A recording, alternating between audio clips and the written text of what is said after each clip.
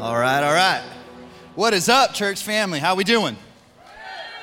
Come on, y'all better be in a good mood. Come on. Might have a quarterback. Maybe. We'll see. Hey, if you're new around here, I haven't met you. I'm so glad you're here. And the thing is, what I love about our church is we have people that come from so many different backgrounds. Different backgrounds in church. Let's just survey, if you don't mind. I won't survey the Presbyterians because I know you guys never raise your hand in church, but we'll go with everyone. Maybe you want to join in with someone else. Maybe God's giving you some freedom. Now you feel like you can raise your hand. But how many Baptists in the room? Raised Baptists? There's a lot of them. How many of y'all Pentecostal? Pentecostals in the house? Oh, watch out now. Watch out. They're going to let you know about it.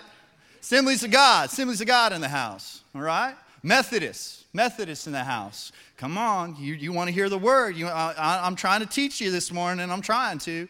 Any Catholics in the room? Catholics, come on. What up?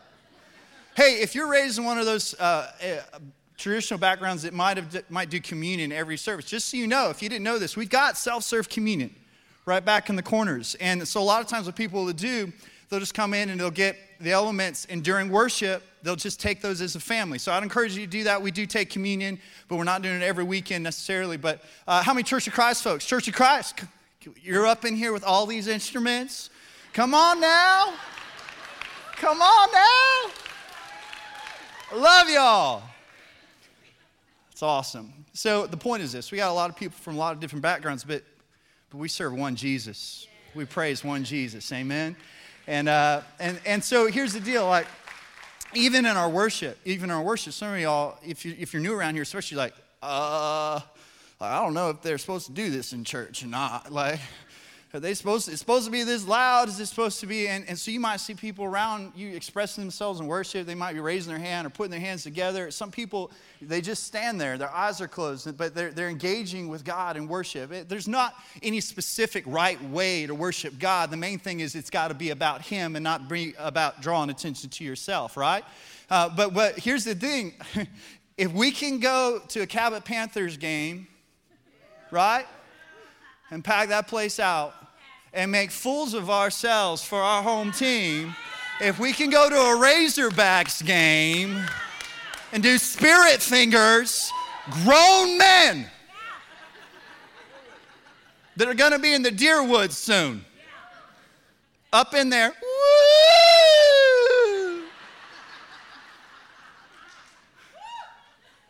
If we can do that for a football team, how many of y'all know we can come into God's house and give Him some praise? So let's do that this morning.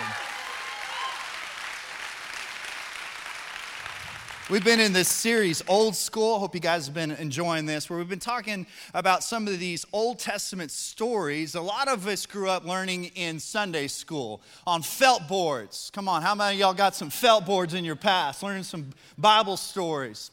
And what we've been talking about is, even though maybe the method has changed around how we might teach some of these stories are still important and impactful and have deep spiritual meaning that we can still learn from. So we've been touching on a few stories: the fiery furnace, Jonah and the well. This week, I want to talk to you guys about Jacob. This is the grandson of Abraham. We're going to be in Genesis 32. This is an awesome story. And here's the thing. I love it because Jesus is in it. Jesus in the story. I have people every once in a while that ask, it's like, Pastor James, why do we even need to talk about the Old Testament? Like, a lot of times I get the Old Testament, I'm just like depressed and discouraged, and there's Leviticus, and there's Numbers, and there's this stuff, and I don't understand it all. And I need you to know, because Jesus said, I'm throughout the whole Word. And the reason why we can appreciate the Old Testament so much is because the Old Testament builds this tremendous case for how much we need Jesus and how thankful we can be. But He shows up throughout the whole Old Testament. And this is one of those stories where Jesus shows up, because Jesus in this story, He finds Jacob, the deceiver, the manipulator. He shows up and He finds this man, and He goes WWE on him. Come on. How many of y'all remember a little Cobra Clutch back in the day, all right? So Jesus comes. Okay, we have one person that is willing to admit in the whole church that you watch WWE. Some of y'all are lying up in church right now. I know a lot more people watch some WWE. It is an embarrassing thing to admit in front of people, though. So I'm proud of you. It takes a lot of strength. Jesus got a hold of him, and he was never the same. Here's the thing. We are in the life change business. That is what the kingdom of God is about. That is what his Holy Spirit is interested in.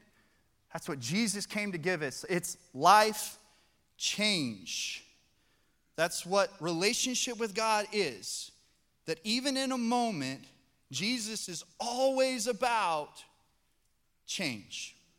Because the word talks about it. It goes from death into life. From darkness into light. From lost to found. Anybody ever been lost before? Like really lost.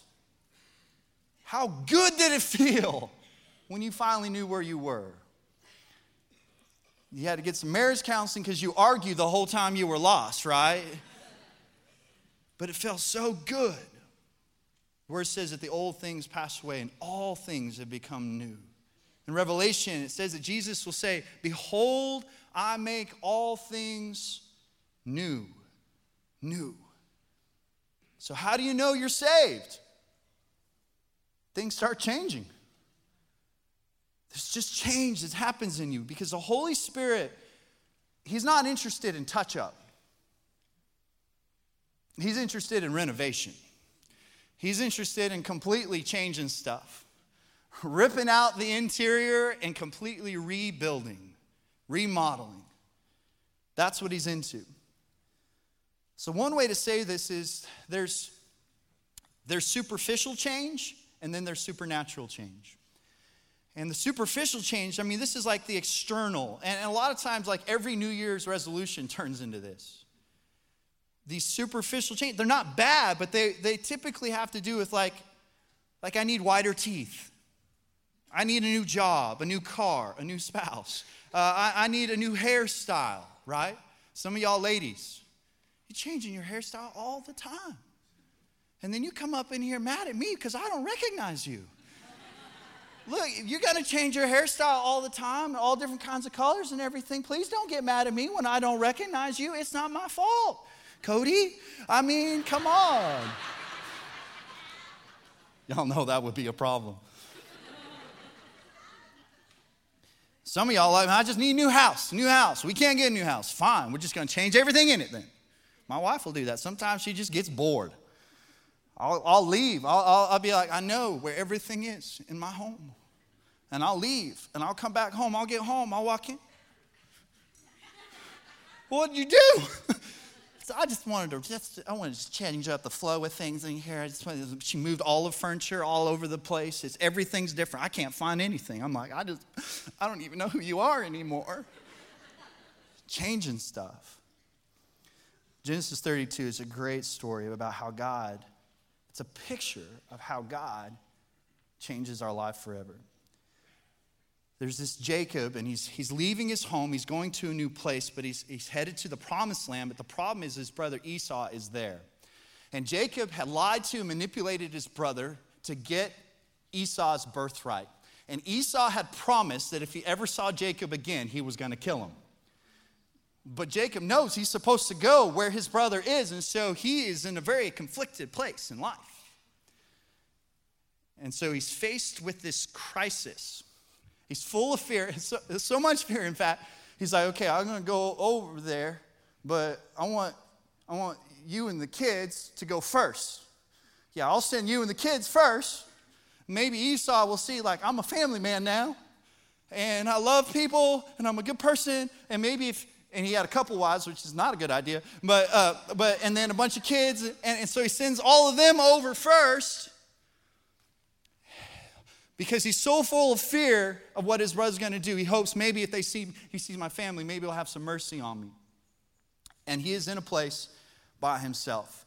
One of the things I think we can learn about change from this story is change starts in a crisis a lot of times. Change starts in a crisis. So, in your Bibles, Genesis 32. Verse 24 says, so Jacob was left alone, and a man wrestled with him till daybreak. When the man saw that he could not overpower him, he touched the socket of Jacob's hip, so that his hip was wrenched as he wrestled with the man. Then the man said, let me go. It's daybreak. In verse 28, it actually says that Jacob wrestled with God. Most theologians believe that this is a revelation of Jesus in the Old Testament, that Jacob actually wrestled with Jesus. This is who he's wrestling with. Now, growing up, how many of y'all ever wrestled growing up? All right, I did a little pee-wee wrestling when I was really little, but I was really, really little, and so I just got beat every single time. But when we were growing up, y'all remember, like when we were growing up, wrestling was the point of wrestling was to get the person you're wrestling with to say what? Uncle. I don't know what, this is the South. Y'all are weird. That was the point. When I was wrestling, it's like, you got to get this. They're going to say uncle. You better say uncle. You're going to say uncle. Nowadays, you wrestle and they got to tap out. Like, things have gotten violent. Like, now you can't even talk because you're getting choked to death. You got to tap out. Tap out. Anybody ever felt like you were in a lose-lose situation in life?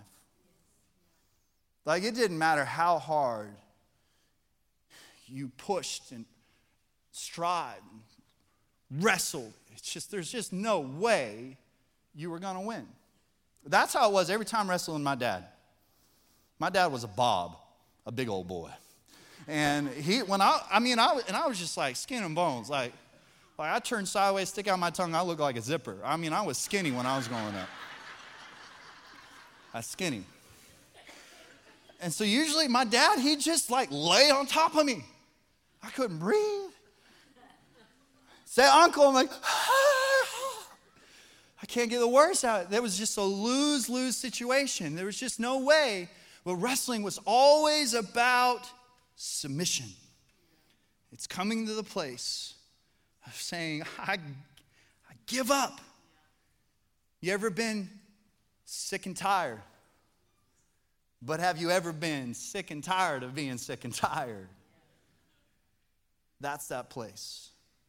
Maybe it's an internal struggle that's just tearing you apart, or it's a relationship that is strained and difficult. Those are some of the most difficult. Your job, something's just driving you crazy, or someone is driving you crazy, and it's taking way too much of your time and energy trying to deal with it. What I've noticed is God often uses crisis to get our attention. Sometimes it's like the only way he can get our attention. Like, I got a thick skull. Anybody strong-willed in here? Okay, you're not going to raise your hand if you're really strong-willed, because you won't do anything anybody asks you to do. Like, yeah, I'm strong-willed, but you told me to do something. I ain't going to do that. I know who the real strong-willed people are. They ain't ever going to do anything I ask them to do. I'm that way. And sometimes, man, God just, he's got to do some pretty crazy stuff to get our attention. So if you're in any kind of crisis right now, I just want to say congratulations. God is providing an opportunity for you to change. That's what you have right now. I feel like it's typically change that people struggle with the most. Change is difficult, but I find that usually happens in the heat of a struggle. Did you know that mama eagles, okay, when their babies start to get old enough to leave the nest, what they do is they just start making the nest really uncomfortable. So they start going and they get pieces of glass and thorns and different things like that, and they just slowly start taking away the comfortable space in the nest until eventually those birds they got to leave the nest. And so for any of you that have boomerang children, a boomerang child is one that you try to throw out and they just came right on back. Maybe what you need to do is start making their nest a little more uncomfortable. I say cut down some bushes and start jamming it in their room. You know, some big old thorn bushes and stuff like that. I'm following the analogy here, but it could work for you. I don't know. But for most of us, until we get really uncomfortable, we're not going to change. We go out of our way sometimes to avoid change. Anybody ever have like a piece of clothing that you were unwilling to surrender because of how comfortable it made you? That old nasty sweater, baggy sweats. You know? When Cody and I started dating, before we got married, I had a pair of amazing Doc Martens. Like, this is back when Doc Martens had gotten unpopular before they got popular again recently. And I'd had those pair of Doc Martens for probably 8 years. And I was still wearing those suckers. And she hated them. And I was like, baby, these are so comfortable. And they're still so cool. And she's like, you're wrong. You don't know anything. One day, those pair of Doc Martens just disappear.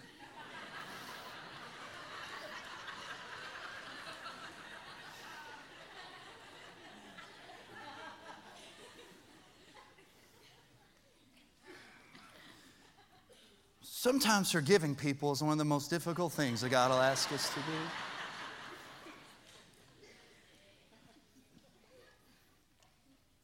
We hate change. Typically, we won't change until the pain of not changing becomes greater than the fear of change itself. I can speak to that right now, adding a third service. Adding 3 services is incredibly uncomfortable. It's intimidating. You got to add a lot of people that are willing to serve. You just pray that people will show up to the services that you need them to show up to so that it achieves the goal that you're trying to achieve. But it's scary. But the truth is this. The pain of the thought of not having chairs and room for kids that are disconnected from the body of Christ or no relationship with Jesus at all, the pain of that is far greater than the fear of change. And so, we change. We have to be willing to. Number 2, change moves forward with a commitment. You've got to be committed. Once God gets your attention, you got to understand, like, this is going to take you being committed to the process of change. In verse 26, it says, then the man said, let me go, for it's daybreak. But Jacob replied, I will not let you go unless you bless me. I love the determination of Jacob. He's going to stick with this. He's going to fight it out, and he's not going to quit. He's basically saying, God, I'm sticking with this struggle until I benefit from it. I'm going to see blessing out of this. I'm going to get something good out of all this. So there's things in our lives that I think we've put a lot of time and energy and even money into that even when it gets difficult, we say, this is too valuable. I've given too much to this. I'm going to fight. Please let that be relationships and especially your marriage. Some of us, we just need to, if nothing else, even if it's like, man, just the feelings are just not there anymore. Well, listen. I'm so thankful that God doesn't let his love for us be determined by his feelings. But if nothing else, you got to see and say, man, I've put a lot of time into this and some money. I've invested into this. It is worth fighting for. So Jacob struggles until the burden becomes a blessing. Until the burden becomes a blessing.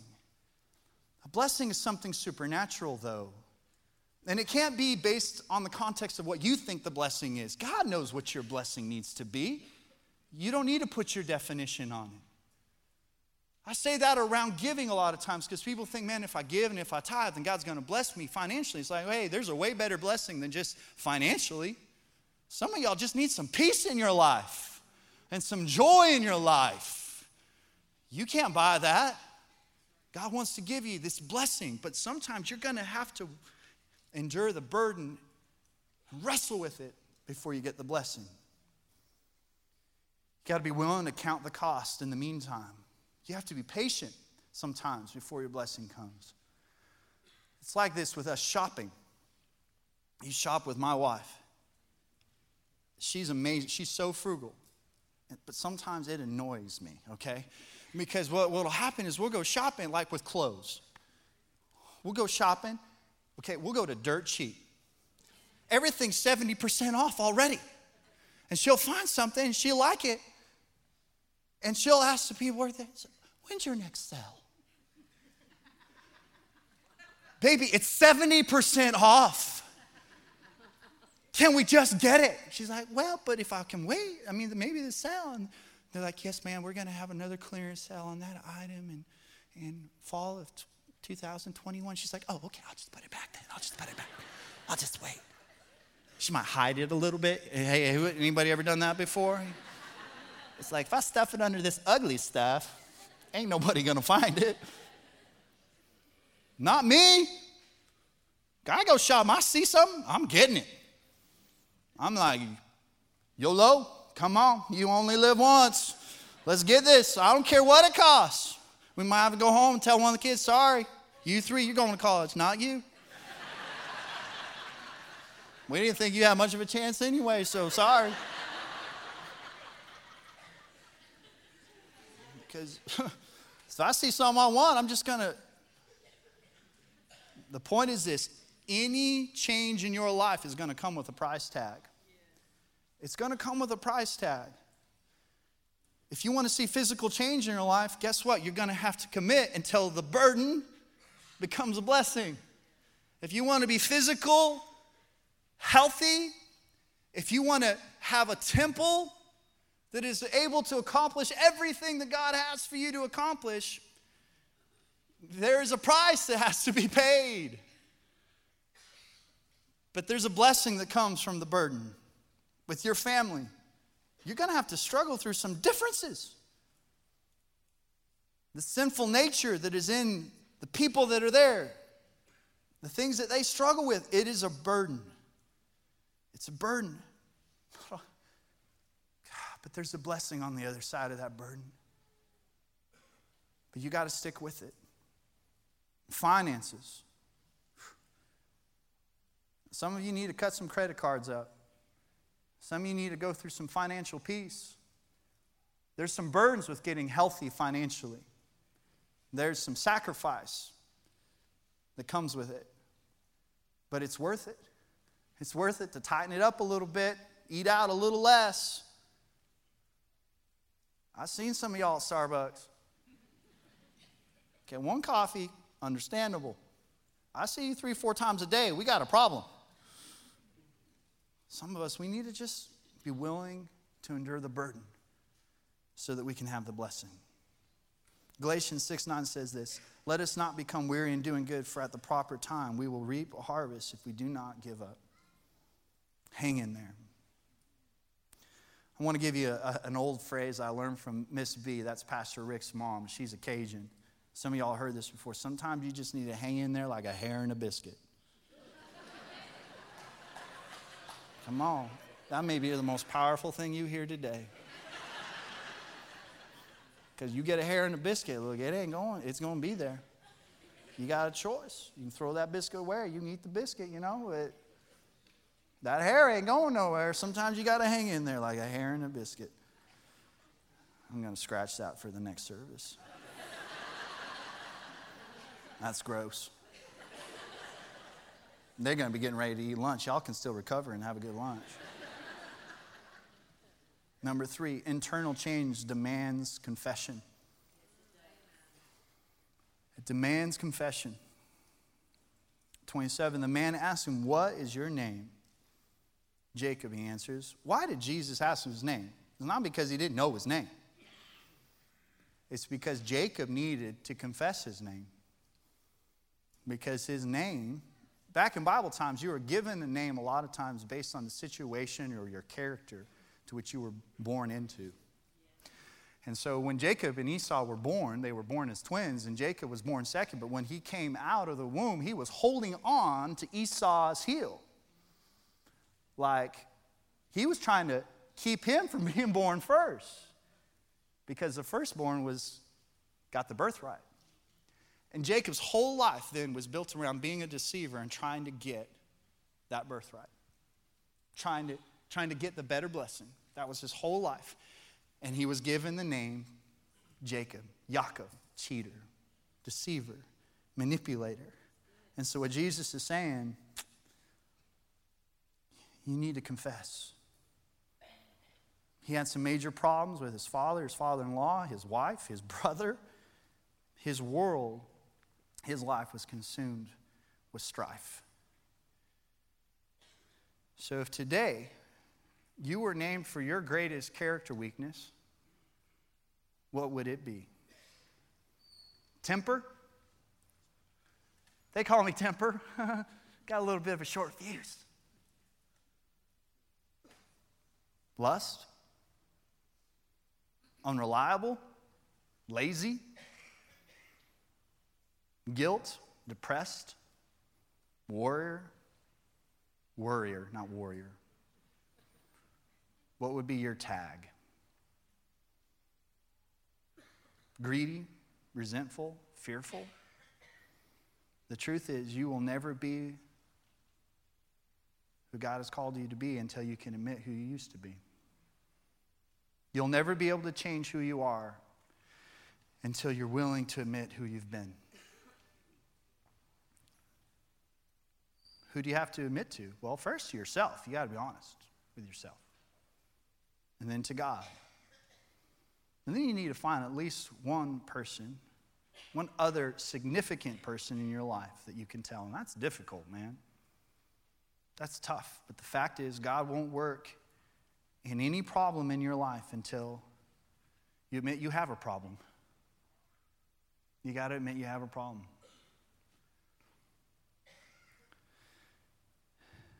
We know that Jacob definitely had some issues, and he needed to admit it.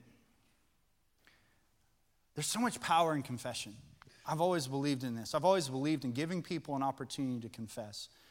Like even if I already know, with my kids I'll do this. I used to do this even when we had a Bible school, a little Bible school, and we had a few, like 80 students or something like that, and we had a really strong code of ethics, and we call it the honor code. And there were some major things in this. If you broke one of these items in the honor code, there's a good chance you're going to get kicked out of the school. And so we knew about some honor code violations that had happened in the school. But the thing was, we'd always told people like, hey, if you made a mistake, just run and confess. Because if you can run and confess, if you can be broken and contrite and teachable, then maybe we can work with you. It isn't that there isn't going to be a consequence. There's always going to be a consequence for our actions. But maybe you don't have to be dismissed. And so we're made aware of this. But I just used it as an opportunity. And so I went in front of the whole group of students and I said, hey, I just want to let y'all know that we are aware of some honor code violations that have happened. And it's definitely a dismissible offense. And so if you know about this and you know who you are, we just want to encourage you to come and talk to us. And we're going to give you 24 hours. We're going to give you 24 hours to come and confess what you've done. But if we have to go to you, then it's going to be difficult for us to give us the grace that we really want to be able to give you. You would not believe the things that those people came and started confessing to us. I mean, we found out way more information than we ever wanted to know. I mean, they were telling us about stuff like you understand there's no way that anyone would ever know about that, including us. Like God knows about it. That's it. But so I just started using that all the time. Like we would find out about stuff. It's like, man, we just going to clean ship today. I mean, we're going to know about everything that's going on. God doesn't use that kind of fear with us. I don't necessarily think that's the best method, but it definitely gave people an opportunity to confess. And I think that that's where he's working with us. Like he already knows before you even did it, he knew you were going to do it. But he's always like, man, I just want to hear them be willing to say it. Because then I can work with it. But I can't until they do. Be willing to confess. Coming face to face with God, coming face to face with yourself, this is difficult. God's not surprised He just wants you to lay it down with no more excuses, no more blame game. This is who I've been. This is who I'm going to be. So here it is, God, you have to change me. Number 4, change is permanent when you submit. Change is permanent when you submit. You've got to cooperate with God and what he wants to do in your life if you really want to see permanent change. Verse 28, it says, then the man said, your name will no longer be Jacob, but Israel, because you have struggled with God and with man, but you have overcome. Then he blessed him there. So Jacob called the place Peniel, saying, it is because I saw God face to face. And God wants to bless you. He does. Just like he blessed Jacob. But the first thing God did for Jacob was he gave him a new name. A new identity. He said, your name is no longer Jacob, but it's going to be Israel. And remember, Jacob means cheater, swindler, crook. Israel has 2 different meanings, and this is awesome. Because one meaning means he who struggles with God. He who struggles with God. And the other one means Prince of God. I love the grace in that. This balance of truth and grace. That every one of us can be someone who struggles with God and can still be heir to his throne. I love that. God wants to bless us. God saw Jacob's potential and he knew it, and he saw beneath who he was as a scoundrel, as a cheater and a manipulator, and he saw a prince. And he changed Jacob's name. From that point on, Jacob was a new person. It started here. It started in his heart, his willingness, his desire to be different, to change. But then it became everything. Not just his name, although his name became the name of the entire nation, Israel. Israel. And verse 31 says, the sun rose up above him as he passed Peniel, and he was limping because of his hip. And I love this too. This is such a great picture. God's not just interested in changing this. He wants your walk to be obvious you've been changed by him. He wants it to be obvious to everyone around you. There's something different. They walk a little different. They have this peace, this grace.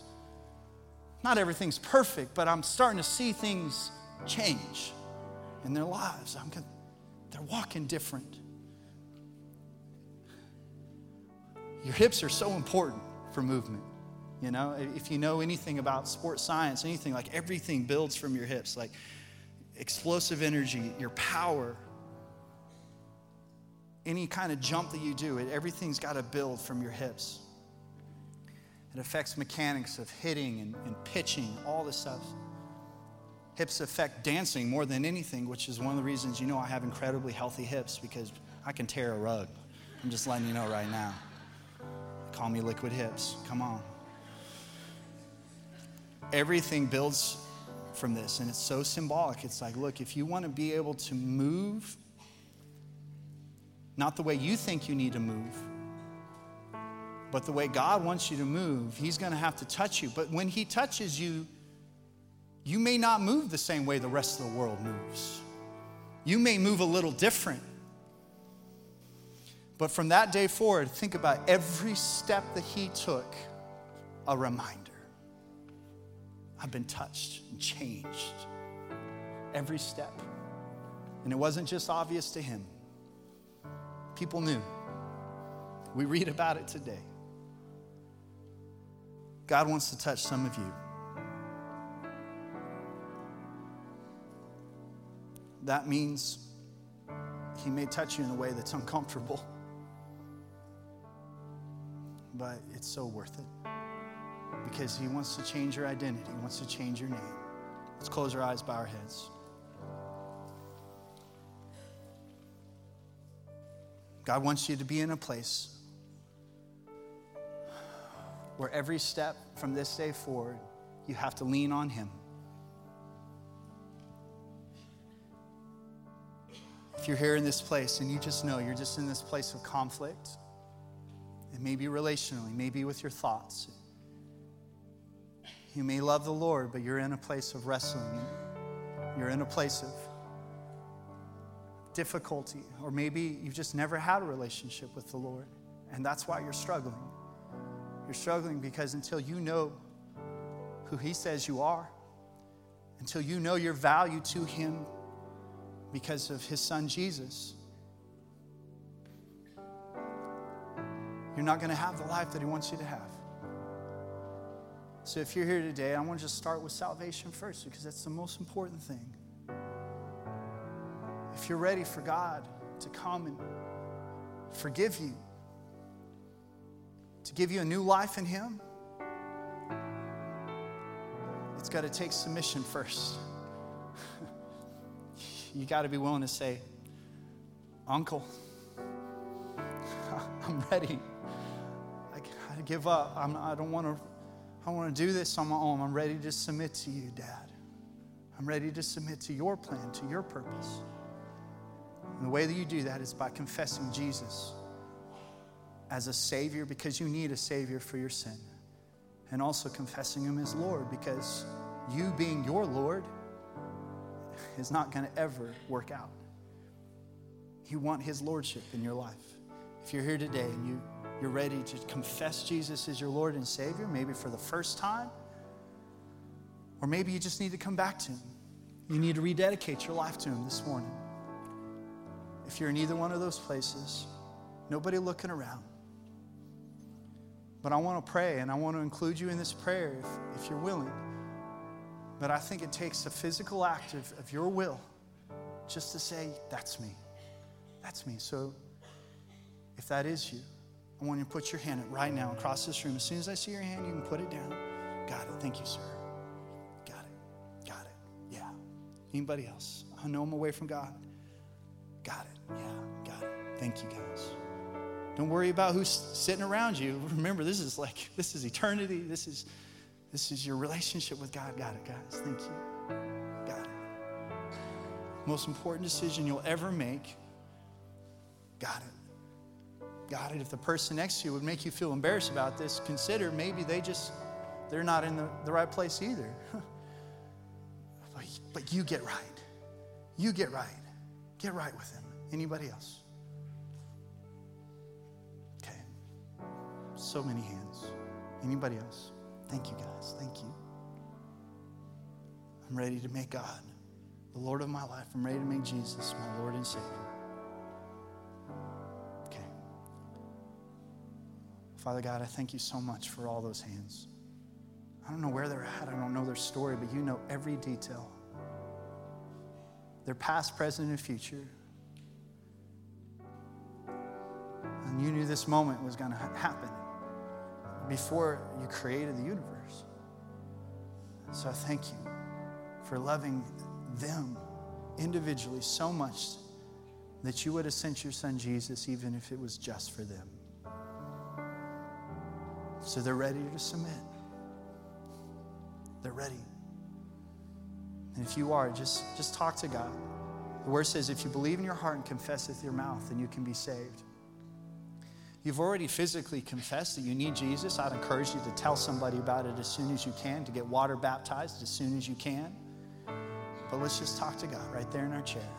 Let's just be honest with him. Just say, God, here's my life. And I know that I'm a sinner, and I know that I can't save myself. I've made more mistakes than I can count. One of the hardest parts for me is believing that I could be forgiven, that I could be loved. But by faith, I know that I can't understand everything, but I don't need to understand everything. I just know I need you. So thank you for sending your son Jesus to die on the cross for me. Jesus, I ask for your forgiveness. Please forgive me. And also surrender to you. I surrender my life to you. I don't want to be my Lord. I want you to be my Lord.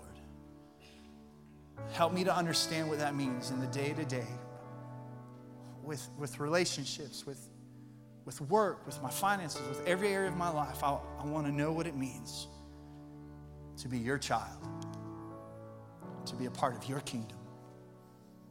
I thank you for that.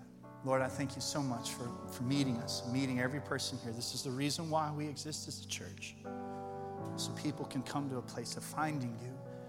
But I also pray, God, that you would help us as a church to walk with each one of these people in the process of becoming fully devoted followers of Christ. Thank you so much for that. Thank you for your grace, your mercy. We thank you for this picture of Jacob, and how really it's a picture of every one of us. Thank you for coming and meeting with us and putting up with us, wrestling with you, which is so crazy, but you still have grace to even let us struggle with you so that we can be called into your kingdom. Thank you for that. In Jesus' name, amen. Amen.